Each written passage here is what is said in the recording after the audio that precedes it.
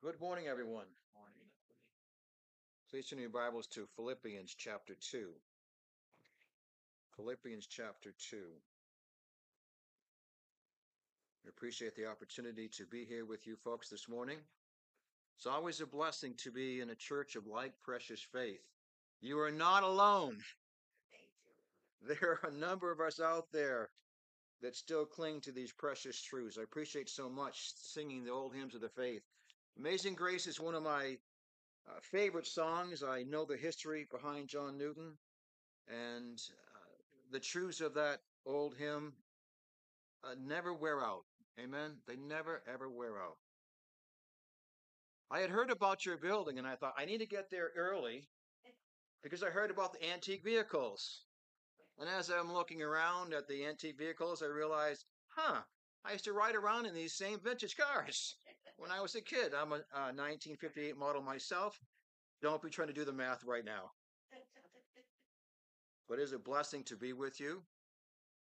And I've been praying for your church, praying for this meeting, praying that the Holy Spirit would provoke us as we just sang, that God would use His Word to encourage us, specifically this morning, to be more like Christ. Isn't that our challenge, to be more like the Lord Jesus Christ? Well, let's begin. Philippians chapter 2, beginning in verse 5. Let this mind be in you, which was also in Christ Jesus, who being in the form of God, thought it not robbery to be equal with God, but made himself of no reputation, and took upon him the form of a servant, and was made in the likeness of men. And being found in fashion as a man, he humbled himself, and became obedient unto death, even the death of the cross. Without even going much further, we know that this is going to be a challenging message, not from me, but from the Word of God itself. Even in the preparation of doing this, I don't know how many times I've been moved to tears because of who Jesus Christ is and what He has done for us, and the pattern, the example He has set before us in the Word of God. In the beginning of Philippians chapter 2, Paul is exhorting the believers to be like-minded, to be of one accord, and to have a humble opinion of themselves. It's a wonderful blessing to have a church that has unity. Amen? And this morning, there's something I'm assuming here. I'm assuming you folks have great unity. Amen? And I praise the Lord for that. It's great to have great unity. And I'm assuming you're not going around reciting one of the only poems I have memorized. You're not saying to yourself, oh, to dwell with the saints above, that will be glory. Oh, to dwell with the saints below, well, that's another story. It's one of the only poems I have memorized. But because I'm convinced you do have great fellowship, we're going to move on from the beginning of chapter 2 right into the passage that we've looked at this morning, which will be verses 5 through 8. And my prayer for all of us this morning is that we'll be encouraged to have the mind of Christ. This is quite a challenge because as Christians, it's easy for us to put on an external presentation and have people think this is how we really are on the inside. We can go through the process of serving and process of making it seem like we have humility and we're serving in a humble way. But is that truly in our mind? And that's the focus of our message this morning, that we would have the mind of Christ. Another thing that I've been praying for is that having the mind of Christ will serve in the way that Jesus served.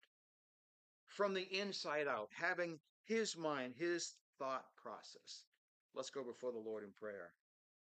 Heavenly Father, we thank you so much for your word. We know that if we yield to the Holy Spirit this morning, we know that your word is quick and powerful. And this morning, our lives can be changed. Our minds can be provoked to be more like Christ, specifically this morning, to be thinking like our Lord did and still does. We thank you so much for the patterns that the Lord Jesus Christ has set before us. Father, help us this morning to be ready to have a changed life, a changed mind, in order to serve you and to serve others the way that Jesus Christ has served. In Jesus' name we pray. Amen. Looking once again at verse 5 of Philippians 2, Paul says, let this mind be in you. We can't miss that. We shouldn't miss that.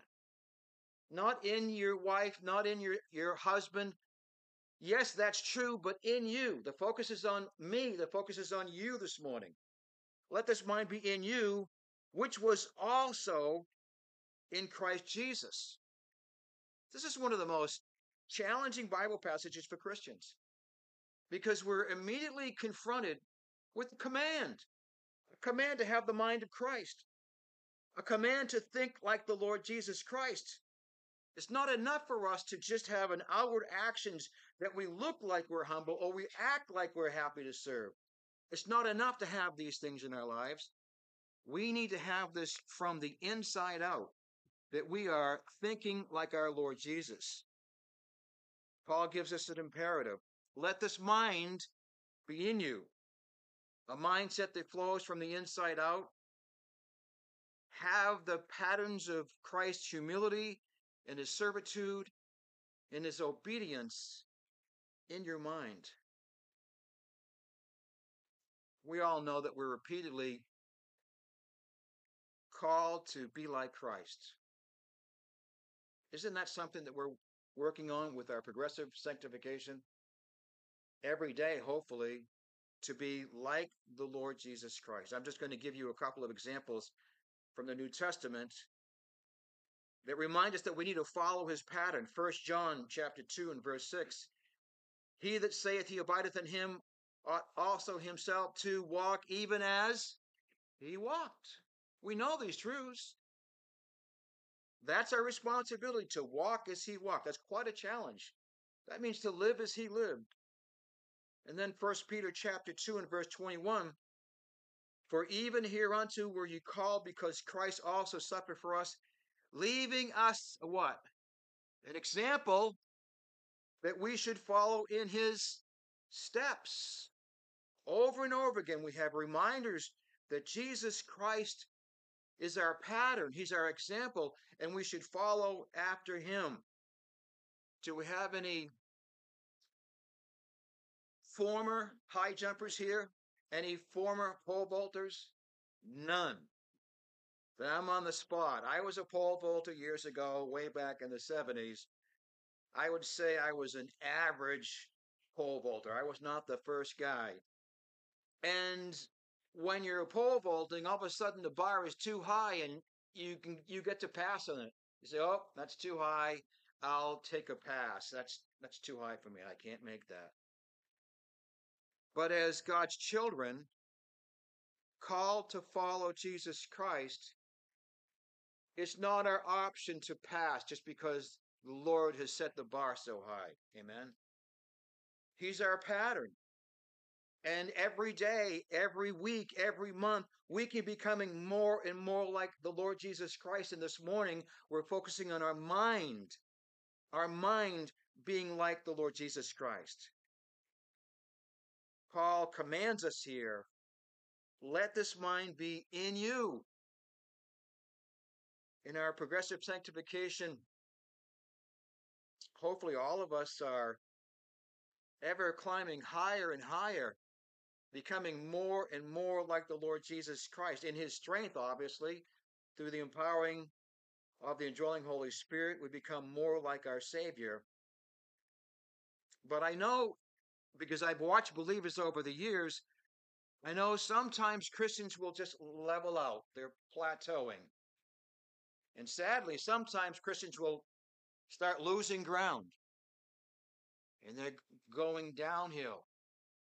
Instead of becoming more and more like Christ, they're becoming more like the world and less like the Lord Jesus Christ. But praise the Lord, we can get back on track and we can serve the Lord and we can become more and more a pattern following the Lord Jesus Christ, I love the old hymns of the faith. And I'm sure Kurt will agree with me. I'm convinced that some of our greatest hymns of the faith from the past are from men and women that knew their Bibles. They knew their Bibles. Because when I start digging into the scripture and I find hymns that line up perfectly what I'm preaching on, I know these people spent time in their Bibles before they started putting pen to paper and writing hymns. We all know this hymn. I'm pressing on the, you can say it, upward way. New heights I'm gaining every other day. No, did I say something wrong there? What is it, Rob? Every day. Huh. Every day. Still praying as I'm onward bound. Lord, plant my feet where? On higher ground. This message this morning about having the mind of Christ is pressing on to higher ground. And I don't really care where you think you are in your walk with the Lord. Can you get higher? Yes. Can you be more humble? Yes. Can you serve with more obedience? Yes. Praise the Lord, through his empowering, we can do this. We can have the mind of Christ. And even though the bar is set so high, we need to realize that if God calls us to do something, he has also enabled us to do that. Amen? We are, after all, new creatures, right? With new natures. We're indwelt by the Holy Spirit. We have the Word of God to instruct us, and we have the local church to equip us. And I'll add this. We also have the Lord Jesus Christ interceding for us in heaven, even now, while we're struggling. Even now, he could be interceding for us to become more and more like him and having his mind, the mind of Christ.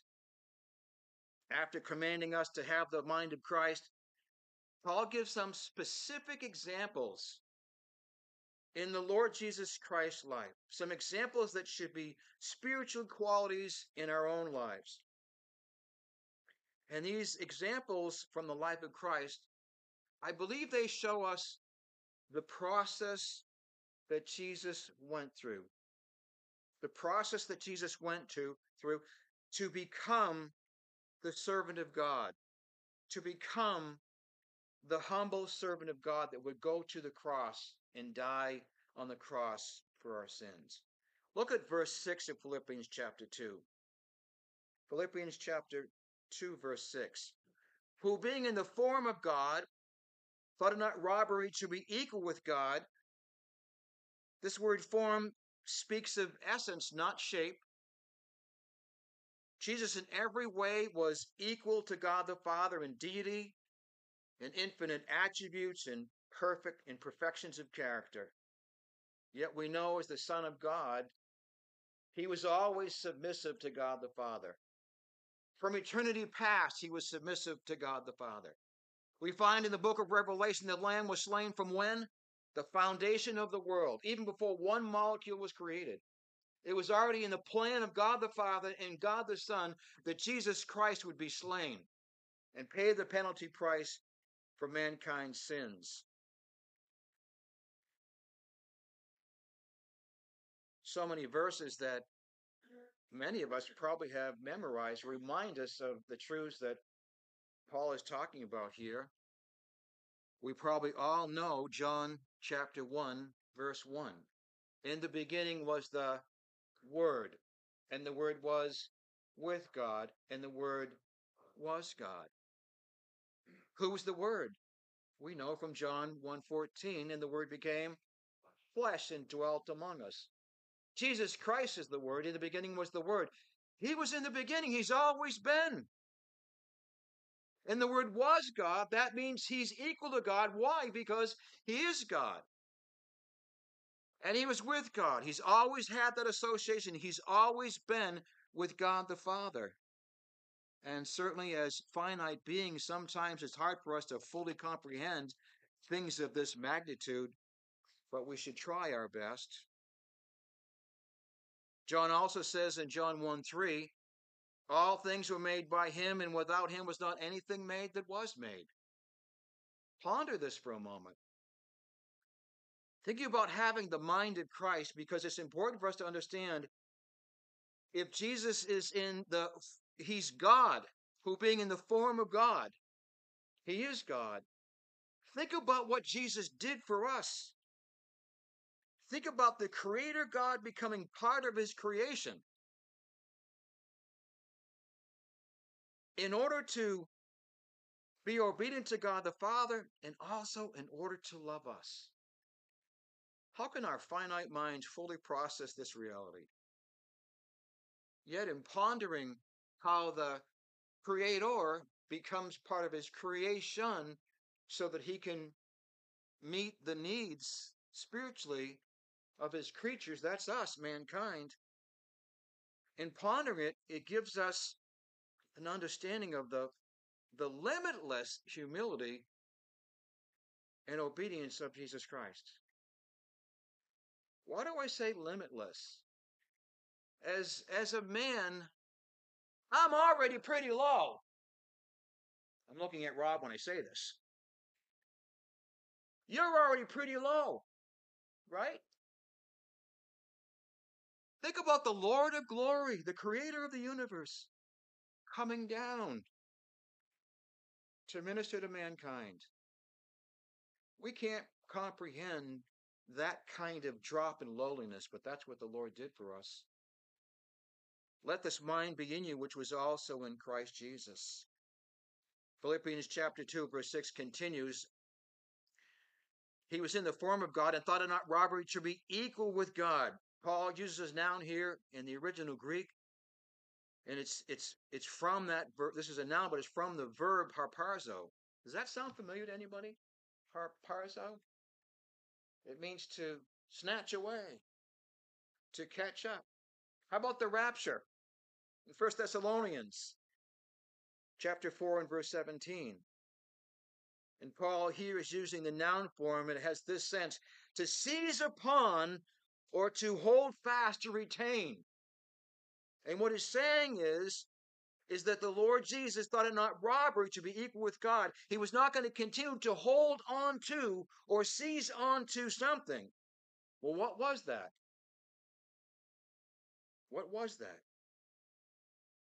I believe not holding on to the full manifestation of the Son of God's, certainly his glory, other than seeing a little bit of it at the Transfiguration.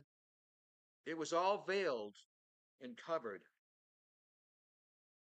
He would not keep clinging to the full manifestation of his deity before the incarnation. And there's a reason why I'm trying to emphasize full, because he certainly did manifest his deity while he was on earth. We'll get to that in a moment about some of the manifestations. But it was not full. It's not full, complete manifestations of his full deity. And why did he do that? Why did he not stop? Why did he stop seizing to what he had before he took on flesh? Because in order to take on flesh, he could not keep holding on to these things. Can you see that? He could not keep on holding on to the full manifestation of his glory, the full manifestation of his deity. In eternity past, the Son of God was always manifesting his full deity. Can you imagine the Lord Jesus Christ in heaven with God the Father, being surrounded by holy angels, crying out all the time, holy, holy, holy? Can you imagine what it was like for Jesus to be in heaven where there was no sin? And can you imagine what it would be like for him to have to stop holding on to what he had before he took on flesh in order for him to come down here to minister to mankind? During Jesus' earthly ministry, Jesus is the Son of God. He was always the God-man. The moment he took on flesh, he was the God-man. He was fully God and yet fully man, except for he did not have a sin nature. But as the God-man while on earth, Jesus willingly veiled and set aside the fullness of his deity, and he chose not to manifest his full deity. I want you to think about a couple of verses. John chapter 1, verse 18. I'm just going to read these to you. No man hath seen God at any time, the only begotten Son, which is in the bosom of the Father. He, referring to Jesus Christ, hath declared him, who is God the Father. That word declared, we get our word exegete from, to bring forth or to show forth. Jesus in the flesh, who's the God-man, is showing forth who? God the Father. John also wrote in John 14:9, it was Jesus speaking when he said, he that has seen me has seen the Father. You see, even though his deity is veiled and not fully manifested, he's still showing forth the Father. But then we have something else we need to consider as far as what needed to be veiled. When God was speaking to Moses in Exodus chapter 33, verse 20, he says, no man can see me and what? Live. Because no one could see the full glory of God and live. That's another reason why Jesus' glory had to be veiled, because no man could see that and live. This first example of our Lord basically stopping to hold on to something that he had that was rightfully his, but he did that in order to serve. This first example should impact how we think. In order to take on flesh, Jesus had to stop seizing onto what he had before the incarnation. He couldn't keep clinging to his pre-incarnate existence in full. He had to stop holding on to his glory. It's hard for us to process that because we don't have intrinsic glory of our own even yet. And when we do get that, it's going to be from God. But with Jesus Christ, the glory was all part of who he was. And he would willingly set that aside during his time on earth. He would not fully manifest his infinite powers, but yet he did do some things that certainly showed who he was. Jesus could walk on water. That's a clear indicator that he can do things that I can't. Jesus could speak and storms would cease. I wish I had that ability when I was climbing mountains. Jesus could raise the dead, and he did. Jesus gave sight to the blind.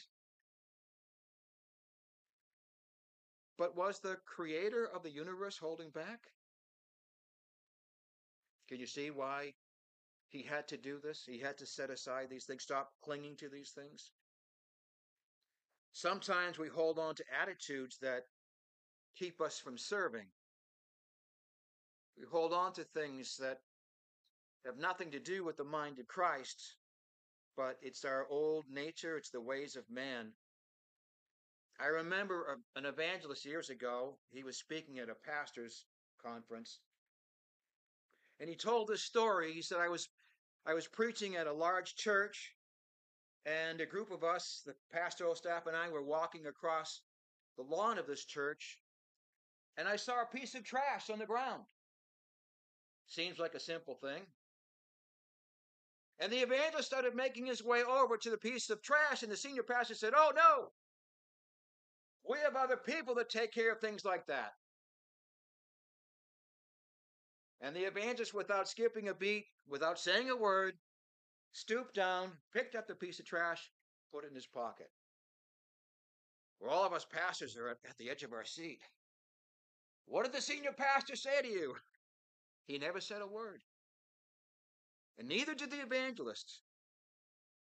But he told us if the senior pastor had said something to him, he would have said, when I think of this passage, Philippians chapter 2, and I think of John chapter 13, where our Lord Jesus Christ put a towel around himself and got down on one or two knees and washed the feet of the disciples.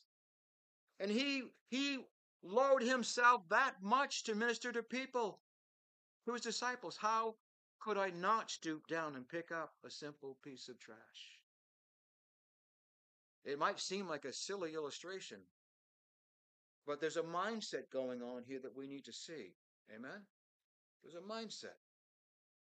Because we can't even fathom how high Jesus was and how low he came down in order to serve. And here we are. We're already low to begin with. And are we not willing to stoop down and do whatever it takes to serve a brother or sister in Christ or to reach out to the lost? We should be willing. We should be willing.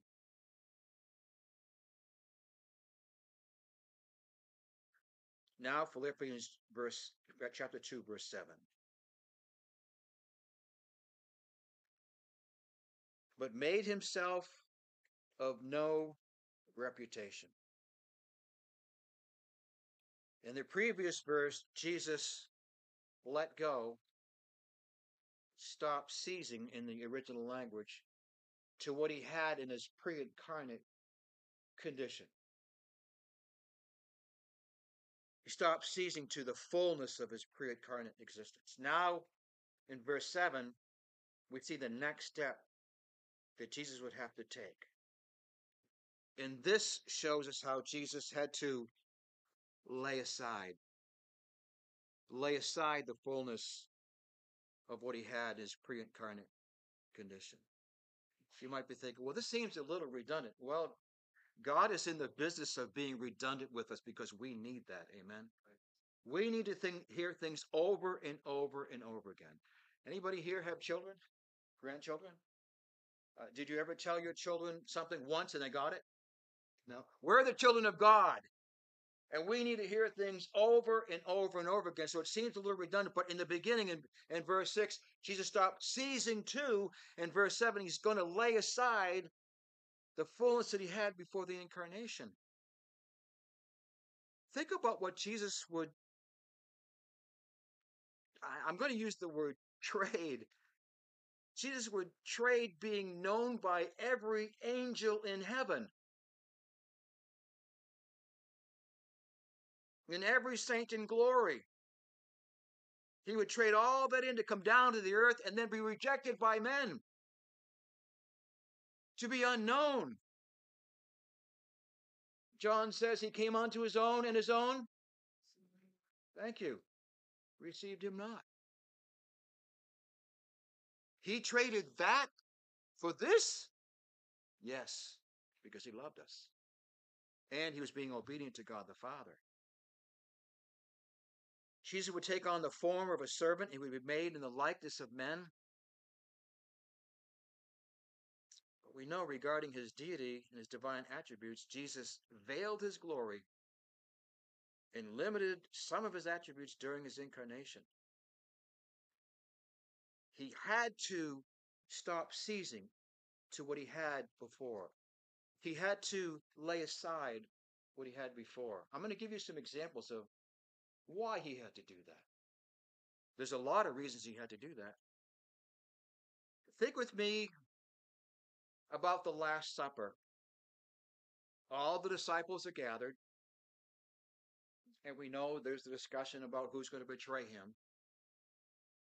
And John, who calls himself often the disciple whom Jesus loved, during the Last Supper, John leans back on the chest of Jesus. That's pretty intimate, isn't it? That's what the Bible tells us. He's able to lean back on the Lord Jesus. John could not have done that unless Jesus had laid aside his pre-incarnate privileges. Because that same John in Revelation 1:17, in a vision, mind you, in a vision, he says, and when I saw him, who's the him? Jesus Christ now glorified. And when I saw him, I fell at his feet as dead. Can you see why Jesus had to lay aside certain things? In order to serve mankind. When Jesus was taken in the garden, he could have called for more than 12 legions of angels. But he didn't. Why? He laid those things aside in order to be obedient, in order to serve. Jesus hung on the cross, bleeding with his hands and his feet pierced with huge nails. And mockers from the crowd cried out, if he be the King of Israel, let him come down from the cross and we will believe him. Did Jesus have the divine attributes that would enable him to come down from the cross? He had them. But it was his humility and his obedience to God the Father that kept him on that cross.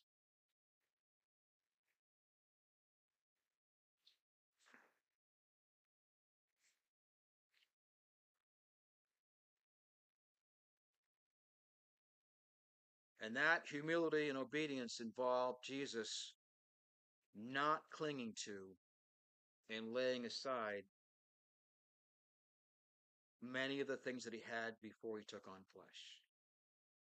Now, I'm not going to cover the following verses after verse 8, because those are the verses that talk about what happens next in the Lord, that every knee shall bow and every tongue shall confess to the glory of God the Father. We don't have time to deal with that, but we know that his setting aside and laying aside and not clinging to is just for a moment in order to serve God and to serve mankind.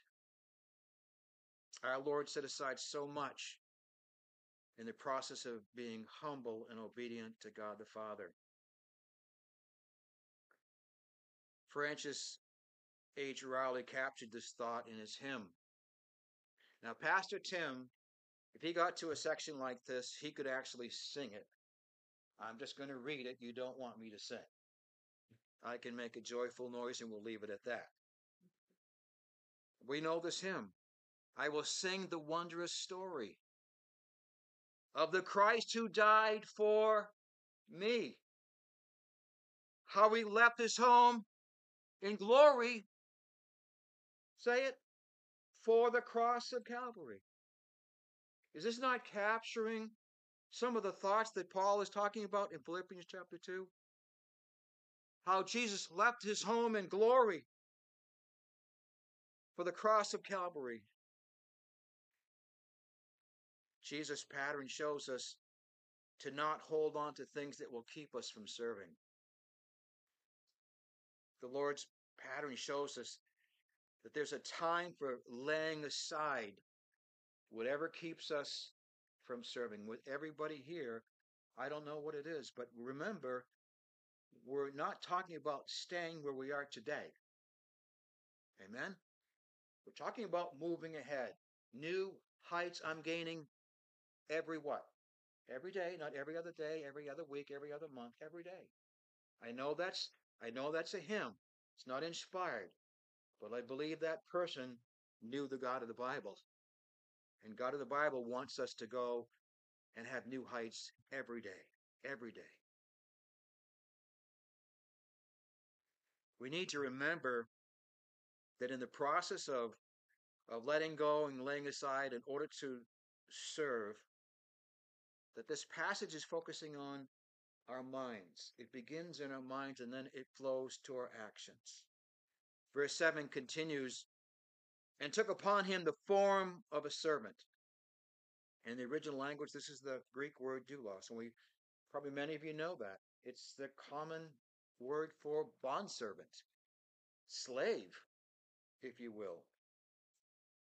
Does that mean that the King of Kings, the Lord of Glories, came down to the earth to become a doulos, a bondservant? Is that what that means?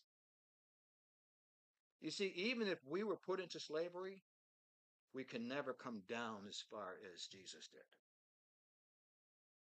We just can't do that. Matthew 20, verse 28, we read, even as the Son of Man came not to be ministered unto, but to minister and to give his life a ransom for many.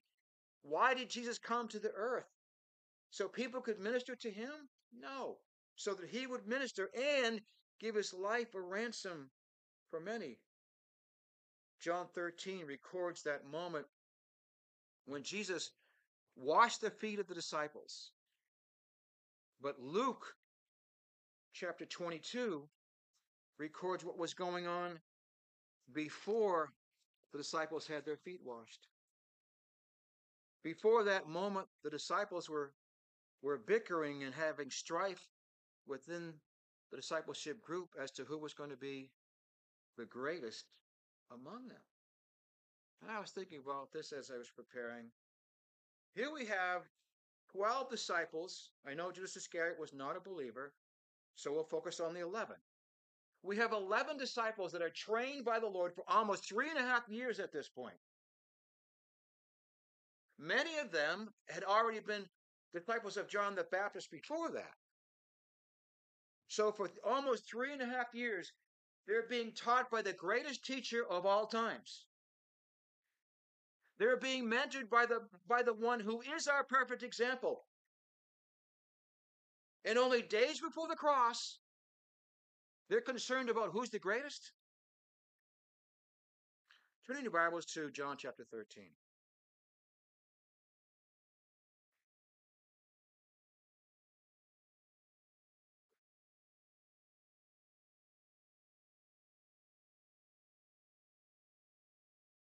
Beginning in verse 13, Jesus had already washed the disciples' feet.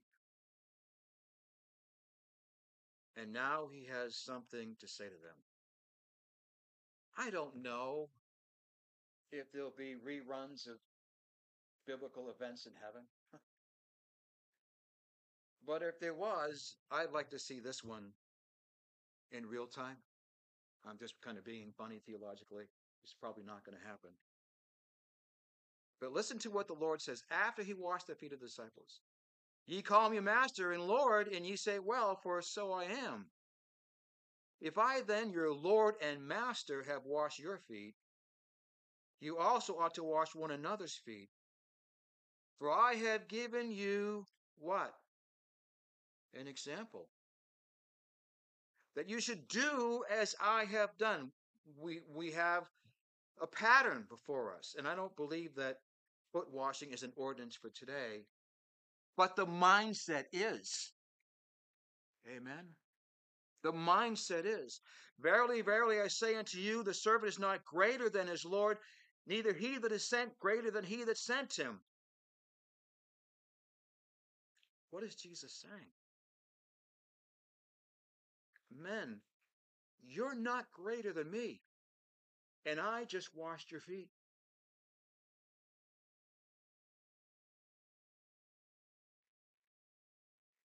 Verse 17 is a verse we should not gloss over. If ye know these things, happy are ye if ye do them. Some of the most unhappy Christians I have ever met are people who are not serving God. Just being honest with you. You might say, that was me last month. Right? Not impossible. I'm sure all of us, if we wanted to be honest, painfully honest with one another, would probably say, I've had moments that I was unhappy and not serving the Lord like I should. In contrast, some of the happiest Christians I've ever known are those who serve in humility. They don't need to be called out, they don't need to be recognized because they do it for who? They do it for the Lord.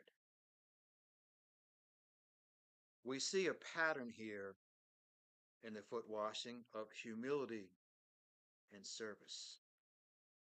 We also have this reminder that the servant is not greater than the Lord. Well, if the Lord would do something that a servant should do, a slave in that case should do, who are we to say, oh, I'm above doing some things? In Jewish society during Jesus' earthly ministry, who would have normally done the foot washing? Who would have normally done the foot washing? The person in the room that was lowest in society. And Jesus does it? Huh. We should say, of course Jesus does it. Because he is the supreme, ultimate example for us. Can you see the mind of Christ here in John chapter 13? Can you see the mind of Christ? And remember that Jesus is washing the feet of these bickering, strife-ridden disciples only days before he goes to the cross. And all these men can think about is who's the greatest among them. Another thing I don't want to miss here is that our Lord's humble servitude did not depend on the attitude of others. Isn't that important for us to see here in John 13? Here the disciples are thinking, I'm better than you. No, I'm better than you, Peter. No, I'm better than you. And what does Jesus do? He gets down and he takes the position of a servant and he washes their feet. Was he waiting until they had the right attitude? No. Jesus died for us while we were yet. He didn't wait for us to get it all right, did he? Over and over again, we see a pattern of how Jesus served. And you might be called to humbly serve people that are not having a great attitude. But serve we should. Verse 7 continues, and was made in the likeness of men. Now all of us are born in the flesh. That's no surprise. But our Lord took on flesh in the incarnation. It's hard for us to fathom, as John puts it in John 1:14. And the Word became what? Flesh, and dwelt among us. The Word became flesh and dwelt among us. We can't fully fathom what it was like for Jesus, the creator of all things, to come down and take on flesh, to be born of a woman, and then become dependent upon creation itself. That the creator would come down, become part of his creation, and then in a human body would become dependent. He would have to have food and water. He's the one who created food and water. His body now would need rest. The one who never needed rest would need rest. He would feel fatigue and he would feel pain. Let this mind be in you, which was also in Christ Jesus. Jesus stopped ceasing to his pre-incarnate fullness. He laid aside all that would keep him from taking on flesh and going to the cross. And finally, Philippians chapter 2 and verse 8. And being found in fashion as a man, he humbled himself. Now, you would think that Jesus just taking on flesh and not fully manifesting his deity would be humbling enough, wouldn't you? But notice what it says next. And became obedient unto death, even the death of the cross. For the holy, sinless Son of God to die in his human body was one thing. But to die the death of the cross was yet another. The cross was a form of capital punishment for Rome.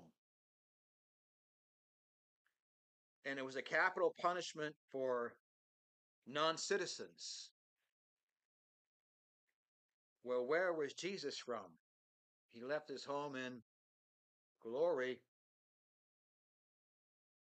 He was born in Bethlehem, but he was from glory. And the cross is a punishment for the common criminal. He had what on either side of him on crosses? Thieves, common thieves. Can you imagine how humbling that was? And then add to that that Jesus died for sinners, past, present, and future. 2 Corinthians chapter 5, verse 21, Paul says, "For he," that's God, "hath made him, the Son of God, to be sin for us, who knew no sin." How can we fully comprehend that? That our Lord Jesus, if it wasn't enough for him to stop seizing onto all that he was, his fullness thereof in the past before he took on flesh, and setting aside everything that he would need to set aside in order to come down and take on flesh and then go to the cross. If that's not enough, Isaiah reminds us, "And the Lord hath laid on him the iniquity of us all." How can we fully comprehend how low, not in a moral sense, but in a servitude sense, that Jesus was willing to go in order to obey God and to serve mankind? He humbled himself and became obedient unto death, even the death of our cross, of the cross. Did our Lord put a limit on his lowliness? No. Did he put a limit on his humility in order to love mankind and obey God the Father? No, he did not. If we want to have the mind of Christ, can we put limits on our lowliness or humility? We shouldn't. But our flesh wrestles against that, doesn't it? Because we don't like to be made low. Jesus is our supreme example of humility, and he's our ultimate pattern to follow.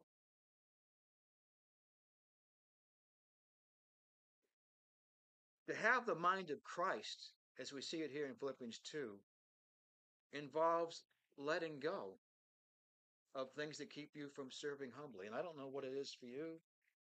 I know what it is for me. And sometimes I might have to cry out for God to reveal things that I'm not dealing with yet.